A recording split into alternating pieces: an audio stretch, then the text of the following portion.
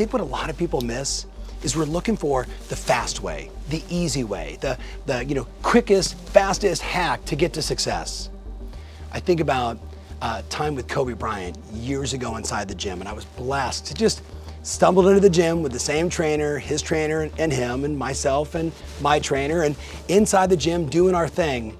And what I respected and admired so much about him and the time we got to just connect, being dads with kids at the same school, was he never looked for the hack. He was always willing to do the work.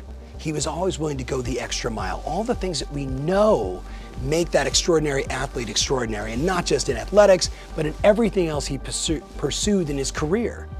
I asked you this, are you looking for the fast way, or are you just looking to do the work?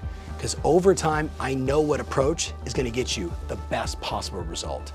10% is the decision, the how, the why. 90% is grinding it out and doing the work. And I don't mean grind like grind and hustle. I mean doing it 240 days a year for a decade or so. That's how you get real success.